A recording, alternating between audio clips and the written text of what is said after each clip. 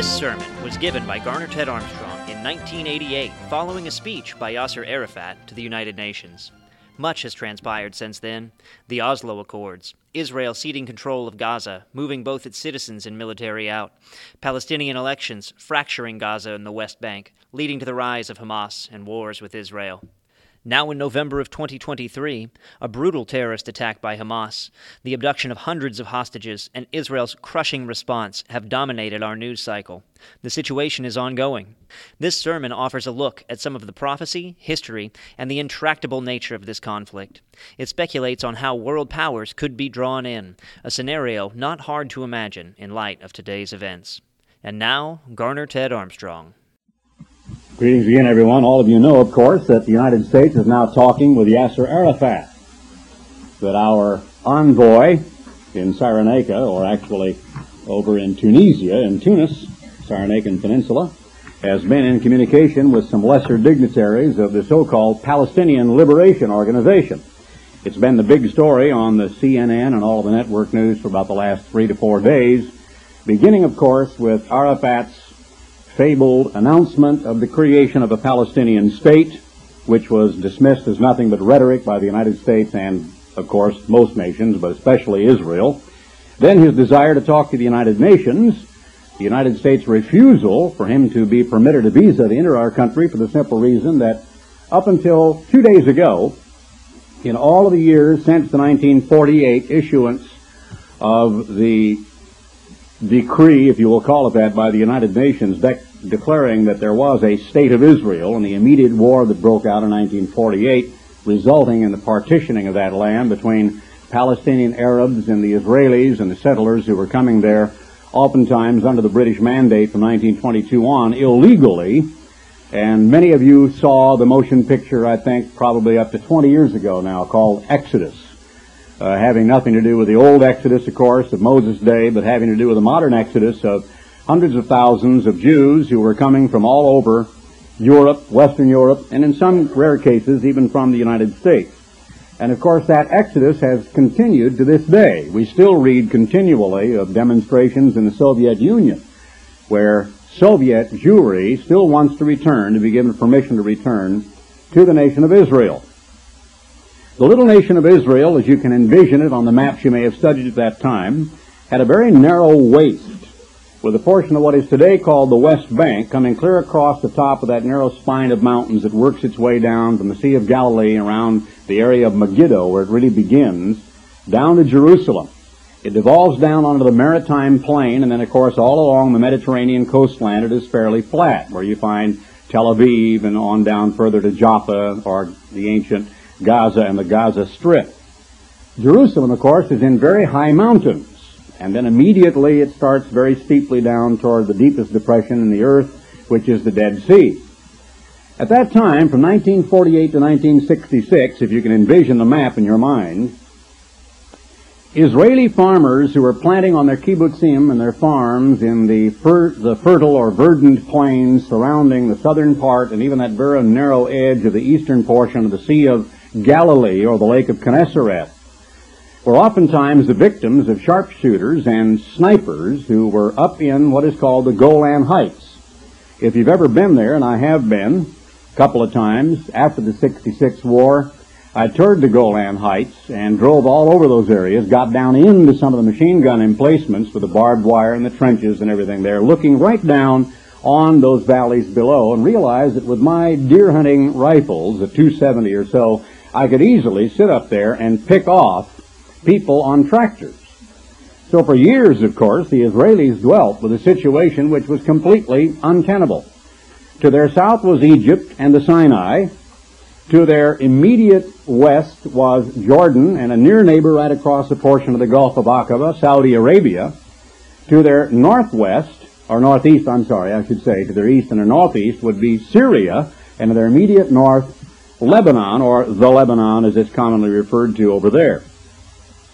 They realized that an armored column from the Jordanian Desert Legion, backed up by Saudi Arabia, Egypt, or Syria, could knife right straight through them and completely cut the two cities of Tel Aviv and Jerusalem, their two principal cities, apart, and they would just be in a terrible strait because they simply could not move troops back and forth.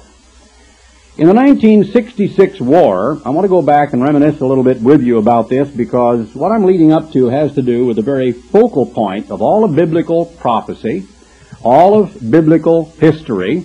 In fact, the Bible is a Middle Eastern book. Its prophets walked the streets and the roads, the towns and the villages of that area of the world we know of as Israel, and sometimes other areas around like Syria and Lebanon and so on. But that Middle Eastern section, that crucial strategic area between Africa and the Far East and Asia and India and Europe, which is one of the most critical in all the world, is the very pivotal setting for the final great grand smash finale of the human story, culminating in the Great Tribulation, the battle called the Battle of Armageddon, the outpouring of God's wrath called the Day of the Lord, and the very place to which Jesus Christ is going to return. The question we ought to ask perhaps is, will the creation of a Palestinian state, if it is legislated, arbitrated, and enforced by the superpowers by bringing unbearable pressure on Israel to concede some or most of the West Bank, and give an enclave which would entitle the Palestinian Arabs to sovereignty right back basically where they were in that bulge across the West Bank into that part of the very heartland of modern Israel, will the creation of a Palestinian Arab state bring peace at last in the Middle East? Will we then have peace? That's what Arafat is saying. The United States said he didn't say the right words. One day later, he got up there and said the right words. I don't know why I'm suspicious of that. But one day earlier, he was not acceptable. We wouldn't talk to him. He didn't say the right words. Then he jumped up and said the right words. The world is rejoicing. We're going to have peace in the Middle East. In 1965, we got in touch with the Jordanian Broadcasting Company. We were in touch with a gentleman who later on came to work with us at Ambassador College in Bricketwood in England, who was an official of that broadcasting company that had a very powerful transmitter located in the old city of Jerusalem. If you recall, Jerusalem, just like Berlin, was a divided city. The old city of Jerusalem, Hebron, Bethlehem, all of that was in Jordanian hands. When I was first there in the early 1960s, we wanted to go to visit the holy sites, and the only way you could do it was to go from Arab countries into Israel. You could not go the other way. Do you understand why? Because the implacable hatred of the Arab neighbors around Israel for the Israeli, as they call it, Zionist state, is so fervid and so hot and so extreme that it's almost impossible for you to believe it. I want to get into that a little bit and to tell you something about it, but I want to recommend for you something I rarely ever do, and that is a novel by Leon Uris entitled The Hajj, H-A-J. If I have ever read an exposition that explains right down to the ground in colorful detail so that you practically live it through the eyes, as it were, of an 11-year-old boy growing up in a refugee camp among the Palestinian Arabs, if I have ever understood the entire scenario between Palestinian Arabs in Israel and the surrounding countries like the Bekaa Valley of southern Lebanon and, of course, in Jordan, and their hatred toward the Israelis, it was by reading that book by this eminent author and historian as well as novelist, Leon Uris, who wrote, of course, a lot of other books, including the famous book called The Exodus, on which that motion picture was made or was based. The Hajj is merely the Arabic term for the Hijra. And the Hijra is that point which begins the dating of the Islamic calendar. It dates from the time of the Medina to Mecca pilgrimage of their prophet Muhammad. And it was called the Hijra. It happened in a particular year. That, of course, that is Mecca with its mosque, its famous mosque, is even holier than the Al-Aqsa Mosque and the Dome of the Rock in Jerusalem. They're perhaps second and third in their degree of reverence among the Islamic world. But the original mosque, which was the site from which that Hijra began, is a place to which all of these people take pilgrimages. And as many, many Christians, so-called, would love to make a pilgrimage to Bethlehem, to be there at Christmas Eve. or as many American televangelists and others do, to go to Jerusalem and to go to the holy sites and do a broadcast from the Garden of Gethsemane or the place of Golgotha, as I have done, or from inside the Garden Tomb, or to see all of these religious artifacts, the so-called Stations of the Cross, which are absolutely ridiculous because it's 15 feet above where the street used to be back during the day of Jesus anyway, but a lot of it is pagan, a lot of it is traditional, and some of it is accurate. But for the Islamic world to go and actually pray in that fabled mosque in Mecca is to be the pilgrimage, is to accomplish the pilgrimage of a lifetime. In this one little village, only one man was able to finally afford it and to do it, to travel to Saudi Arabia, to go to that holy sacred place and to return. Since he had then performed his own hijrah, he became known, and his nickname as the chieftain of the Arab village was the Hajj, the guy who had been there. The dignity that attached itself to him. And the incredible stories of, first of all, the great love, the great cooperation, the mutual respect between Jew and Arab, the degree to which they and their children worked and played together and got along together and helped one another and understood one another, is absolutely incredible in that book. What began to drive wedges between them? Where some of the irreconcilable differences were, the religious problems, the suspicions, the resentments, the industriousness of the Jews who dug wells, who began to fertilize their crops, the two corn stands of the Jewish field with its verdant, big, tall, 12-foot stalks of corn with 8 or 10 ears on each one, and the little withered, yellow, hard-scrabble plot of corn that was raked with a stick behind a donkey by the Arabs, dry land farming, and the Arabs accusing the Jews of sabotaging their crops. It's fantastic to read it all. I really urge it upon you. I hope you will read, if you want to understand a little bit of the tapestry of the Middle East and the background behind all of this, by all means go into the B. Dalton bookstore and get a book called The Hajj, H-A-J, by Leon Uris. It's great reading. It will really give you a good perspective of it. When we were going to go on radio in Jordan, it was to be in the summer of 1966. My father had already preceded me to England, and he was over at Ambassador College in Bricket Wood. My wife and I were in Pasadena. We were going to go to England, and we were going to visit the campus there for a few days, and then go on. And my dad and I were going to make the first inaugural radio programs from on the spot in Jerusalem, in the studios of the Royal Jordanian Broadcasting Company, with its huge, big 100,000-watt transmitter in the old city of Jerusalem. I was in England on the way to go on the next couple of days when the 1966 Six-Day War broke out. I had known it was coming, but I didn't know how soon, because when we were in Egypt less than 9 months earlier, I had seen a tremendous number of tanks, a tremendous massing of troops. We had seen artillery pieces and tent camps and troops here and there. Even in vacant lots in downtown Cairo, they were just jammed with tanks and army trucks and all kinds of equipment, so you could see that the Middle East was an armed camp. Now, to explain a little bit of what went on in the minds of some of those people, you could not, if your passport had a stamp in it that had the Israeli customs stamp or immigration stamp, and you were to go to any Arab country, Egypt, Saudi Arabia, Bahrain, it didn't matter, the Lebanon or Syria or Jordan, they would look at it, close it up, and out you go. You may stay in the airport till the next aircraft leaves, but you don't officially enter their country because of their implacable hatred toward the Jewish state. To them, the Jews didn't exist. They denied there was any such legitimate thing years and years, decades after it had been sitting there, thriving, bursting with growth, absolutely splendiferous in the incredible beauty that was so much of a contrast between the bleak desert country of Jordan and the verdant beauty of modern Israel, but they denied that it existed.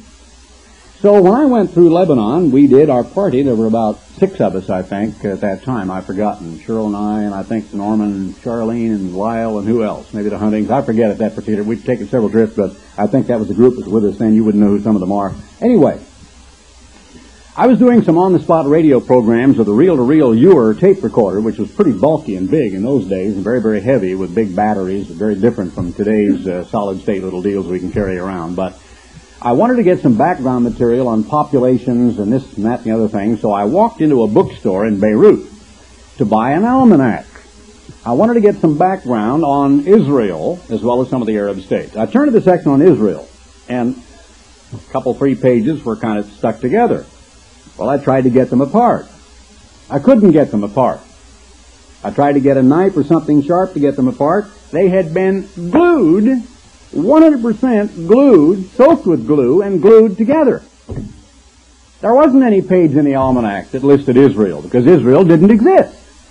Now, these are the lengths to which these people will go in their denial of reality and the denial that there even was such a state as the state of Israel.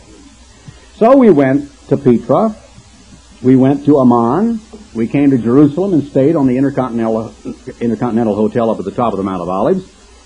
And when we were finally through with visiting all of the areas in the Old City, including the site of the famous Garden of Gethsemane, the Mount of Olives, the place at Golgotha, where I did a radio program and so on, it was time to go into New Jerusalem, that portion across the little narrow valley that has been built all up with huge skyscrapers and modern buildings. Then, of course, it was nowhere near as developed as it is today with the Hilton Hotel and everything else.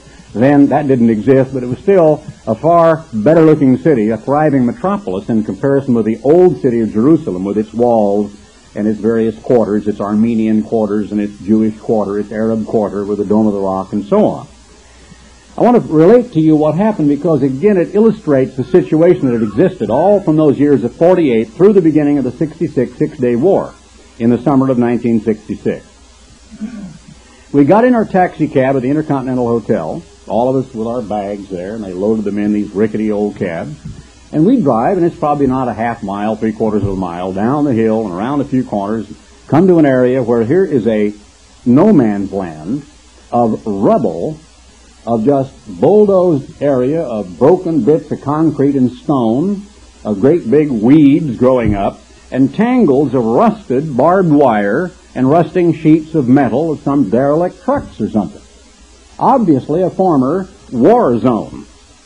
It is a no man's land, I guess 100 or 200 yards in width, and on each side of it, on the Arab site, were machine gun emplacements, rifle pits, all kinds of rolled up barbed wire, and over on the Jewish side were barricaded buildings and sandbagged walls and the helmets of Jewish soldiers with the snouts of machine guns and rifles poked out. And here you are, an unarmed civilian, between these two hostile forces with many, many guns poking in your direction, with helmeted soldiers with their binoculars looking at you. You get out of the taxi, you wrestle the bags onto the dust, you pay the taxi driver, who by this time has become very surly. He's not a bit happy to be dropping you off at a place where they simply roll back some of the barbed wire and let you through. But you pick up what you can carry, and your wife picks up what she can carry, and because you're traveling, for weeks overseas, you've got considerable baggage, and it weighs a good little bit. You start trudging across a couple of 100 yards of no man's land carrying your own baggage until you finally come to another barbed wire gate where the Israelis let you through, and you think you have died and gone to heaven. I mean, in a sense.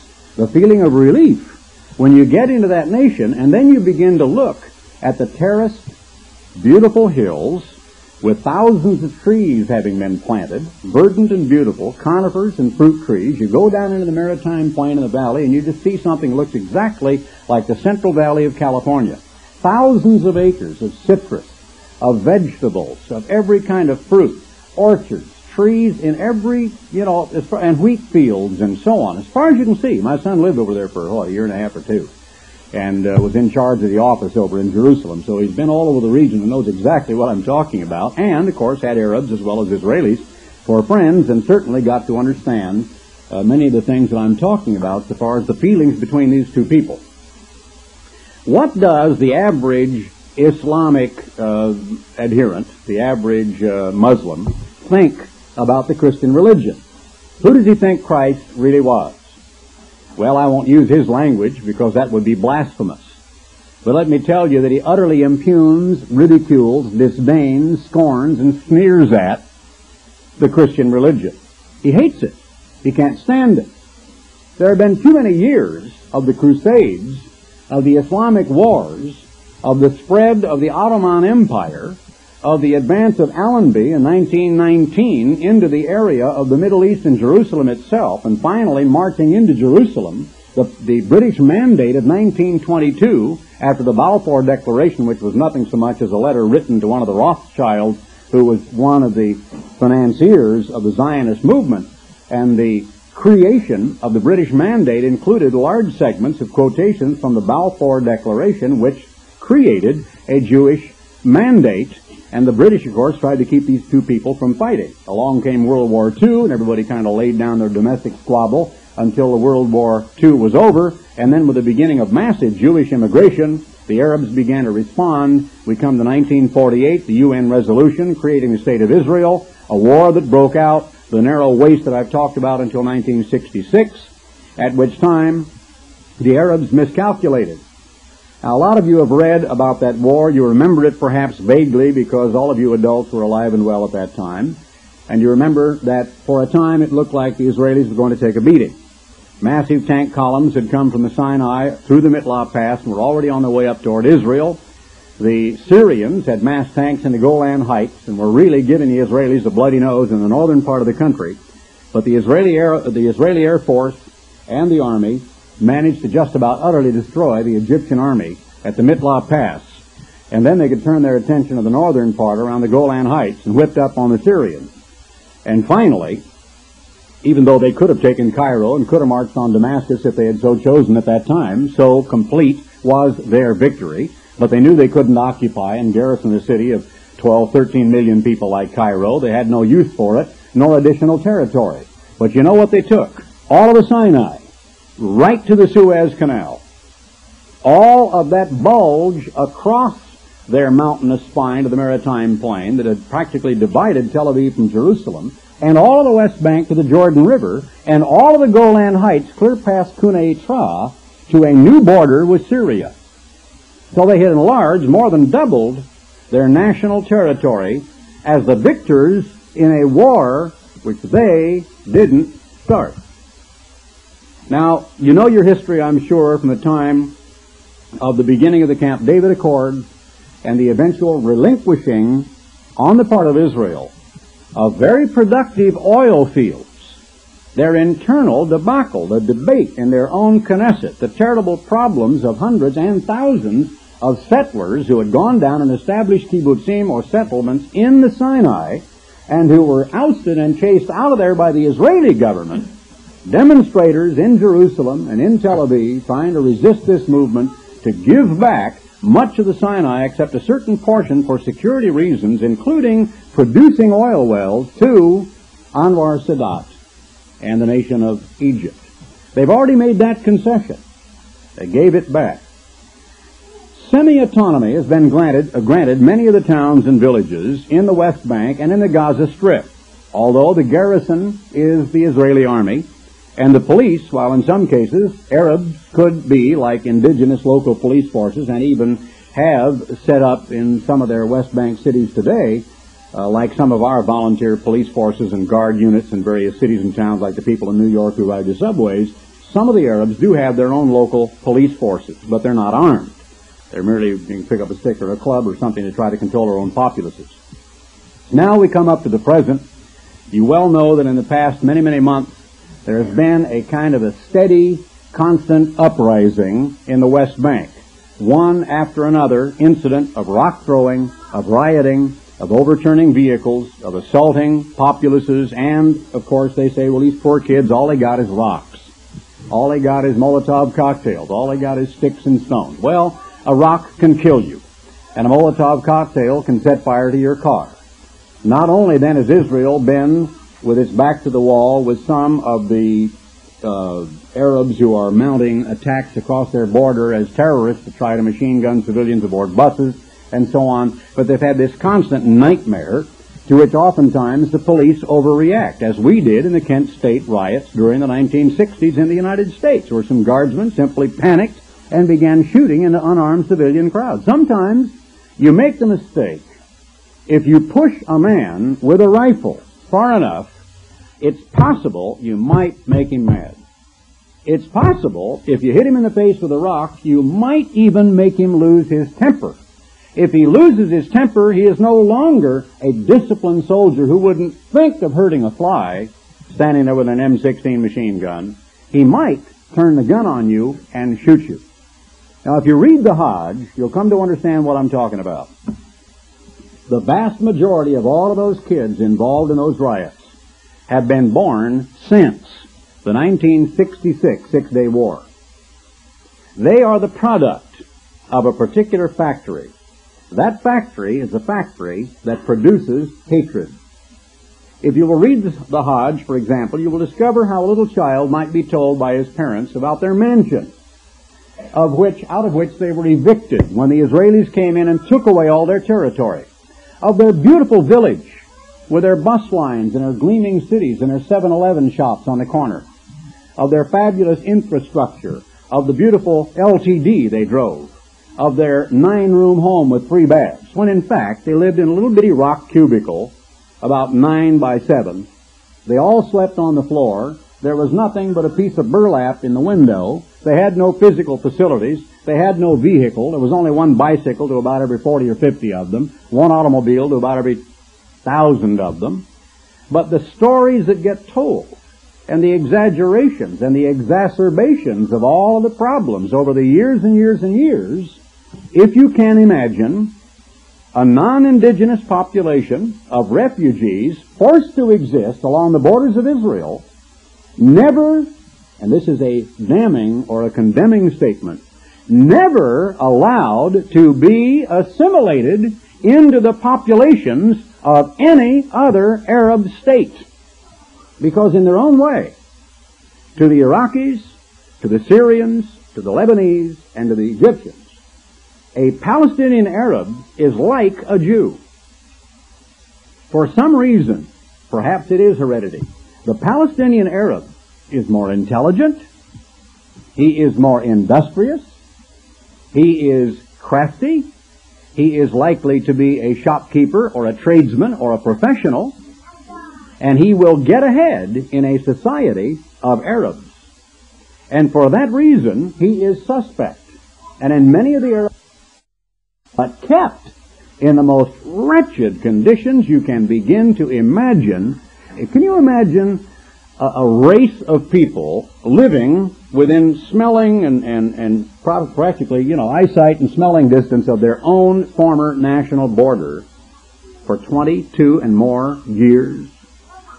Raising children and whole families year after year after year. Can you imagine that?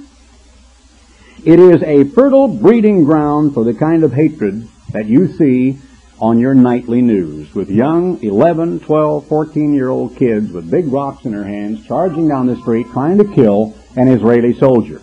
Now, it's fun to riot. Kids love it. Halloween is licensed to riot. When you tell an 11, 12, 13-year-old boy that not only is it legal, but it's to be desired, that all the kids are doing it, and the hatred is pointed toward the police and the army and the Israelis who took away from us our fabulous homes, and the excitement of a child getting out there and being able to sort of break the law and break windows and throw rocks. I mean, you can identify with that, can't you? I know the women can't, but the boys and the men, they can identify. They understand what I'm talking about. When you make it legal and you make it even desirable to gather with your own race, your own nation, your own people, you've got a ready-made riot right then and there. It's not difficult at all for the agitators to put the kids up front and stay in the back where they're not going to get hurt, and to send these kids out with rocks in the face of bayonets and live ammunition. I was treated this morning several different times on CNN with the X-ray picture of one Palestinian Arab boy who was shot in the head with a plastic bullet. But he was so close, the plastic bullet entered the skull. You could see it lodged there, and the boy, you could see him lying there with the tubes in his nose, died. And I got treated to huge pools of blood in the operating room, and I got treated to people lying there with blood all over them and so on.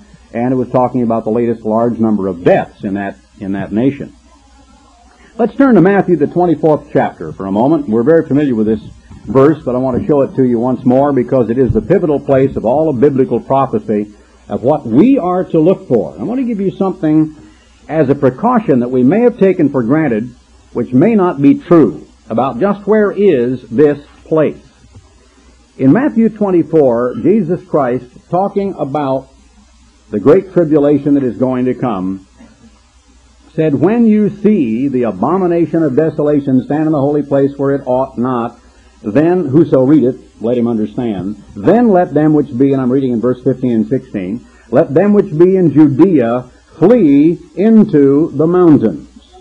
Now, if you want to look up Daniel 8:13, 9:27, 11:31, and 12:11, you will find every one of those is a reference to the abomination of desolation.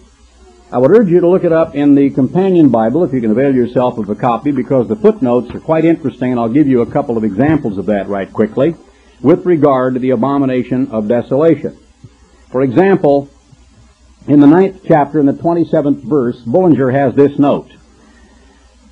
And I will read that verse so that you understand what the note is about. The 27th verse of the 9th chapter says, "He shall confirm the covenant with many for 1 week, and in the midst of the week he shall cause the sacrifice and the oblation to cease."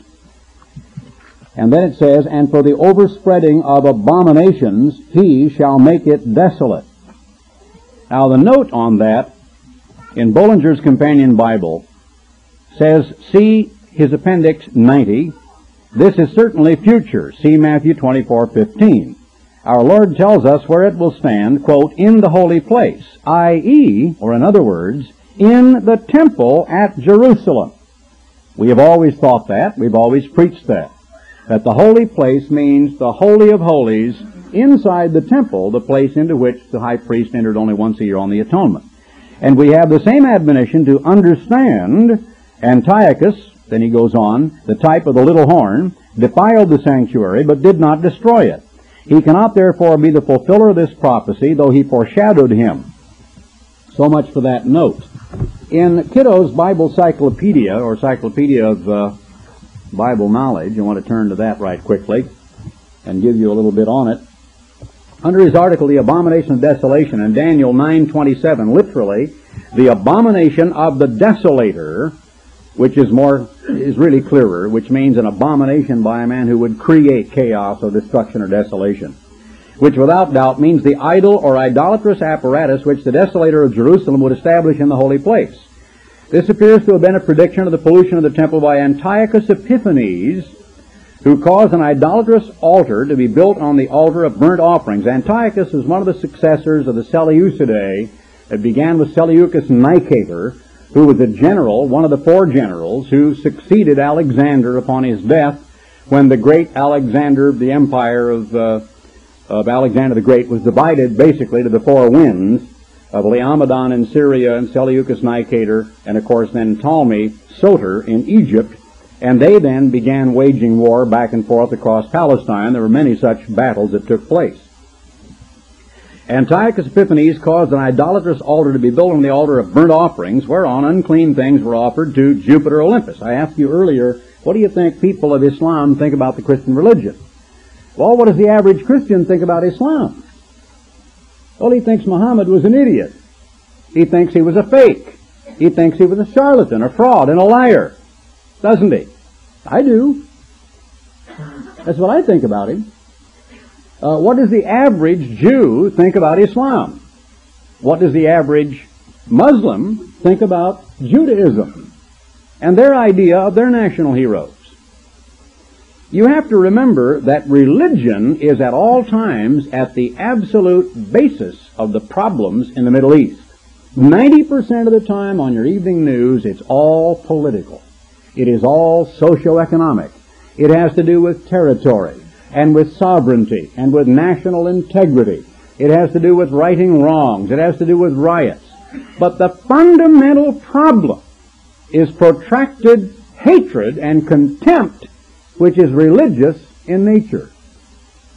If somebody tells somebody else that his God, not the king is a fink, but their God is a fink, that gets right down to the heart of what can really upset you. So because these people hate each other religiously, there is never going to be peace in the Middle East until the setting up of the kingdom of Almighty God.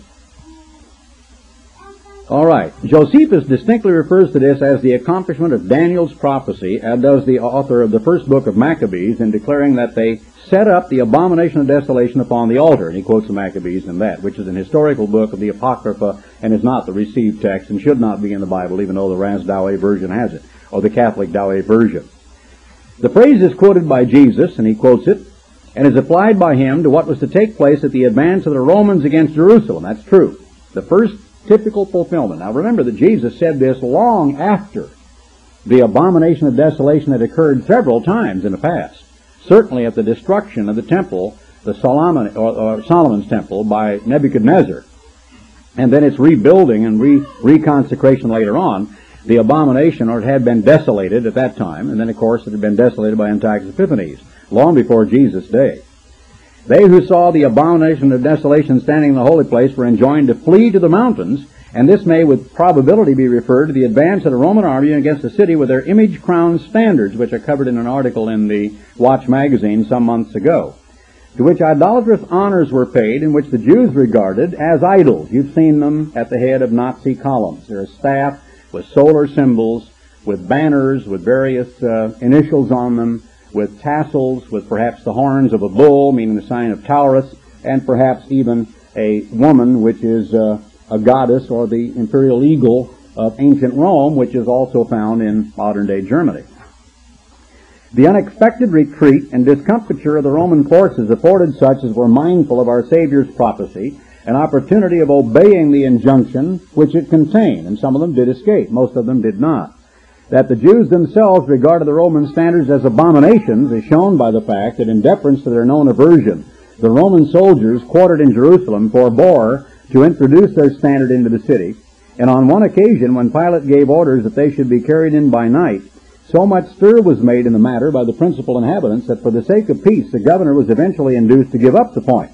That's in Antiquities, and I won't turn to it. I brought that so I could read it to you, but why bother? I'm quoting it here. But that's Josephus. Those, however, who suppose that the holy place, and this is what I wanted to get to, those who suppose that the holy place of the text must be the temple itself. Interrupt myself here for a moment. Pause.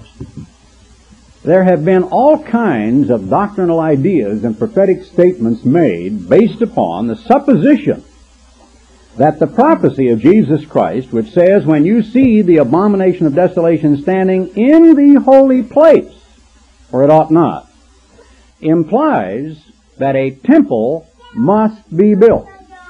Now it gets to the point that I sent Lyle Christopherson, who at that time was a photographer of ours, to the East Coast to quarry after quarry where allegedly marble and Pennsylvania stone and different kinds of stone were being sawn to appropriate lengths, measured, numbered, and stacked on the dock, because Raymond McNair had written an article which was going to be put in the next issue of the Plain Truth magazine, alleging that a temple is about to be built and the stones are already stockpiled on the docks. A ready-made temple. All you got to do is pick up the stones in several ships and send them over there and offload them, put them on the railway, take them up to Jerusalem, and presto, a temple goes up. I called all over the country. I tried to track down the people who had written the original article and failed. He didn't find a single rock that had been quarried from any place.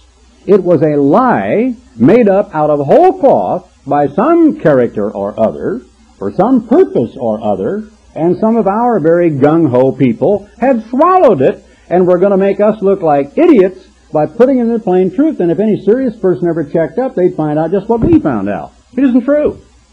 I'm real cantankerous about that type of thing. I'll send somebody to the place and find out. Just like the computer that discovered Joshua's lost day, or long day, remember that?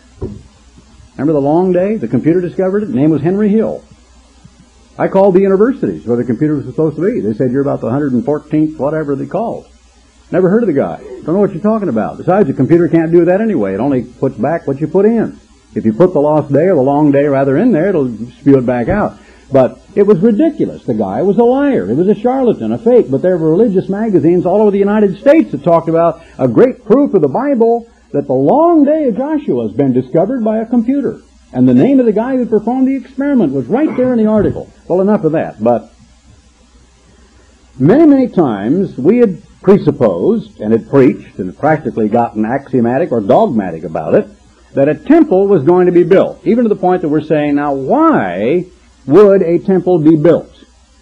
And we would speculate, and I could do that with you right now, that it might be built under the following circumstances. Let's say that somehow the United States and the Soviet Union, and especially all of Western Europe, basically all the world, with Israel standing alone, which as of right now while we sit here, she in fact is. The United States is now talking to the PLO, and Israel is not. All of our allies sat there and applauded the speech and condemned the United States, with the sole abstention of Britain. But Belgium, the Netherlands, France, West Germany, Turkey, Greece, Spain, Portugal, all of NATO, all of Scandinavia, even little Iceland, sat there and applauded Arafat's speech and condemned the United States for not allowing Arafat into the country, and went trucking over at enormous cost, hundreds and hundreds of people flooding into Geneva the other day to listen to this bearded terrorist give his speech, where he tried to do some fancy footwork around the issue, sort of admitting that, well, Israel was there, but not making the statement, we acknowledge it has a right to exist.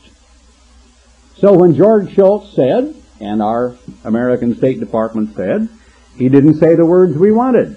The next day he bounded onto a different platform and said the words they wanted.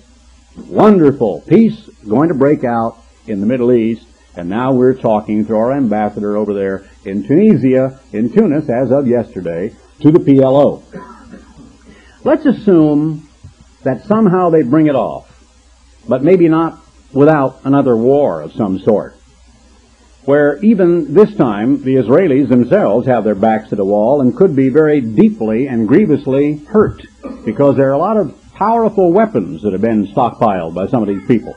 The United States has had a ridiculous position of trying to, at one hand, placate and be friendly toward and cooperate with all of the Arab nations, principally the oil producers in OPEC, and especially Saudi Arabia, who are implacable enemies of the Jews.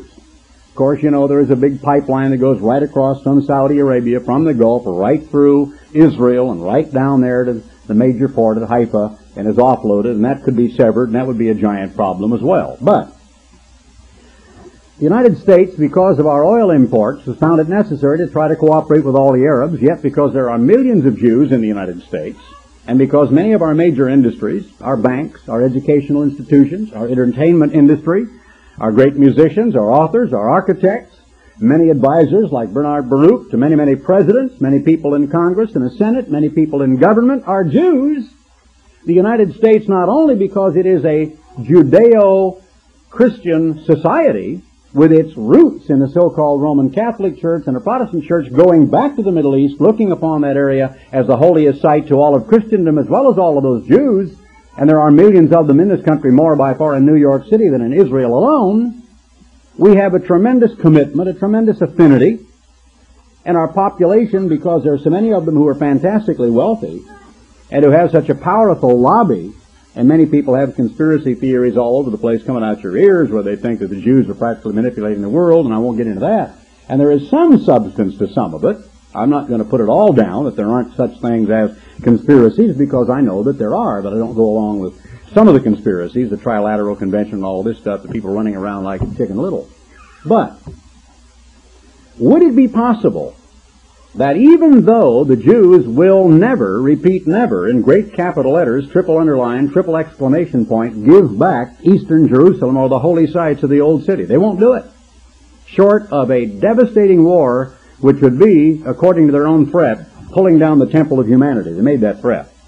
And they do have the atom bomb. I said that clear back in 1973, and our State Department finally got around to admitting it in about 1984.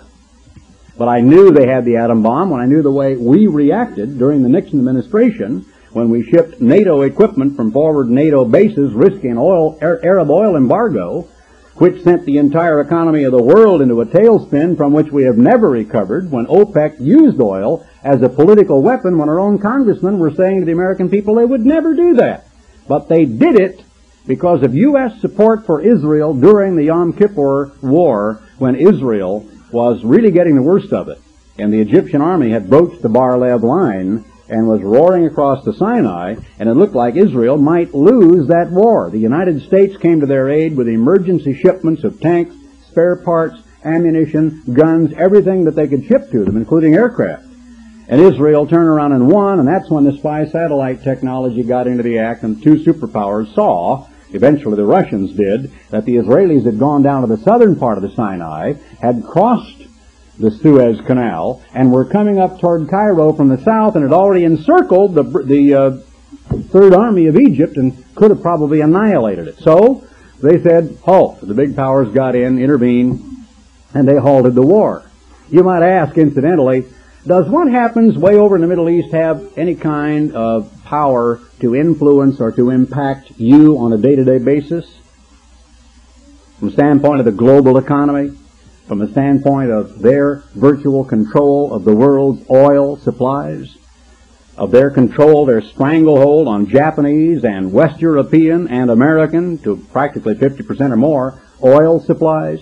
Oh, I should say, those people can call the tune and we will dance the jig right quickly. Now let's just assume that a Palestinian state is put in place. Let's assume that another war does break out, and this time the Israelis are really hurt and hurt bad. That Tel Aviv is bombed, or worse, or the same thing, rocketed. We know now that there are rockets that a man can stand, just like a lightweight bazooka, hold it on his shoulder, and simply track a high-flying jet aircraft, pull a trigger, and that rocket will climb up there and seek, by its heat-seeking nose, or magnetic or whatever kind of a device it has, and shoot down the airliner. The other day, two Mercy-type aircraft, one survived, the other was shot down, I think, wasn't it, over in Western Africa. They were DC-7s, and they weren't that high, perhaps. But now there are handheld rockets that can demolish a tank, handheld rockets that can shoot down aircraft. And there are also small, portable rockets in the hands of the Arabs that have a 20, 30, 40, 50-mile range that can deal terrible devastation to cities like Haifa or Tel Aviv or New Jerusalem. Let's assume that a war does get started and that the Jews suffer very, very mightily. A scenario I'm going to propose might be something like this. The big powers would be forced to intervene. Since the United Nations has never been effective, it could be possible that sometime in the future a multinational European force, that's not without precedent, it's happened in Lebanon, which is why some of them have been kidnapped, including people from Switzerland and West Germany. A multinational European force could be contributed to keep the peace, to keep these protagonists from each other in the nation of Israel. Who could go down in history as the most revered, most respected, most worshipped human being on the face of the earth if he could personally guarantee peace in the Middle East? Who could issue a decree that he is going to return to the ancient roots of the mother church? Could decree it never began in Rome, it began in Jerusalem. I will go to Jerusalem, declare it as I have said in my various encyclicals and my various statements for years and years, corpus separatum, or an open, free city, keep all these people from fighting over it, take my position as the vicar of Christ in a temple, some kind of an edifice, whether it's temporarily consecrated, or some kind of an old cornerstone is discovered and perhaps some kind of a temporary building is thrown up over it, and it would fulfill the requirements of the second chapter of 2 Thessalonians, which says that the great false prophet, or the man of perdition, is going to sit in a temple called the temple of God, claiming that he is God, having the power to actually call down fire from heaven above to deceive them that dwell on the earth, and to impose, of course, the mark of the beast. If you look at your chronology, it is at that time, then shall be great tribulation such as was not since the beginning of the world of that time. The 12th chapter of the book of Daniel proves it. The Olivet prophecies of Luke 21 and Matthew 24 prove it. When you see the abomination of desolation, then let them that be in Judea flee to the mountains. Let him, look at this language, which is on the housetop, verse 17 of Matthew 24, not come down to take anything out of his house. Now, in that nation, and I've slept on the roof at our own office building near Ramallah in Jerusalem, they go up to the housetop at night to escape the stifling heat of the day. It's cool. It's a place to sit around and chat. They hang their washing on the rooftop, their flat roofs. They go up there to sit and to visit and to talk.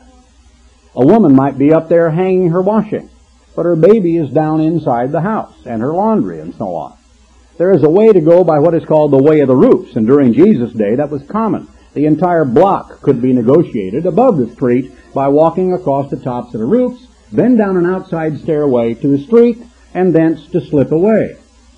The language of this prophecy, neither let him which is in the field return back to take his clothes, is not the language of someone living in their home, watching television, having a month or 2 or 3 of warning, of impending war drums, of the marshaling of troops, of the breakdown of negotiations, of the potential of the beginning of the outbreak of hostilities. No, it's an immediate threat. It is a threat that is so immediate, it is as if you're living in a land where there are garrisons of soldiers, where there are people who are armed and are capable of doing you grievous bodily harm all about you all the time. But you're living and working in an environment where all of a sudden one day you're on the rooftop and you're hanging up your washing and you see something that is not as it should be. You hear something that is not quite right. You see perhaps some trucks screeching to a halt, some barricades going up on the corner. You hear a whistle and look down, and there are a whole group of troops piling out of the back end of a stake bed truck. Then at that time, you're told, do not go down even to delay long enough to take something out of your house. Or if you're out working in your field and your house is over there a couple 100 yards, don't try to get back to your house. Just whistle a little tune and walk right on out of the fields and try to disappear and to save your hide, for then shall be great tribulation, such as was not since the beginning of the world to this time. If a Palestinian state is put in place in the middle of Israel, can you imagine what that would mean if it is given sovereignty? First of all, do you think the Israelis will ever go along with it? I say no. Not short of practically losing another limited war, which brings them just about to their knees. I say no, not short of that. But if they were to lose tens of thousands, if Tel Aviv and Jerusalem itself were to be bombed, if thousands of Israelis lose their lives in another round of war, there might be an imposition which forces the Jews, on the part of the superpowers, cooperating between the United States and the Soviet Union and Northwestern Europe, which garrison that country with a multinational force, which brings about a situation just like I am portraying, the scenario of the Pope moving his Vatican or his so-called Holy See to Jerusalem, an armed force made up of Germans and other Europeans inside Israel, and then a king of the south, whoever he shall be, fulfilling Daniel 11:40, who pushes that, whatever that means. That seems to me to be economic or political rather than military, but it could be all and eventually might be military. And I think of oil when I think of that, of a block of Arab states, and I do not know yet who will be that king of the south, but the scenario I am presenting may be fairly close to the real one. It may not be quite accurate, but something along that line is going to take place. And I'm looking at what is happening now as being a really major development, something you want to watch. The United States talking to this murderer of women and children, the reaction of the Israelis, what happens next? Are we going to try to force the Jewish nation to give in and to concede and to kick tens of thousands of Jews who have built big, solid buildings, and I've seen many of them. I've been there from the Arab side and the Jewish side. We're talking of whole cities, some of them the size of White House and, Flint and so on here, with thousands and thousands of people in great stone buildings and shops and schools and so on that exist in dozens of towns all over the West Bank. Are they going to go in and bulldoze them out like they did the settlements in the Sinai? What will be the reaction of the Jewish race? Because remember, they are divided too.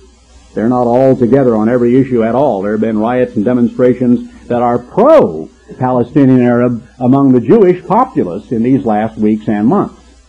So it is a nettlesome problem. It is the focal point of all of Bible prophecy, of all of Bible history. And what happens in the streets of Jerusalem is going to incredibly and dynamically affect this work, this church, and your personal life. So remember, Jesus Christ said, when you see the abomination of desolation stand in the holy place, where it ought not, then let them which be in Judea flee to the mountains. Thankfully, I don't dwell in Judea. Maybe I can sit over here and have a little time to watch what will happen next.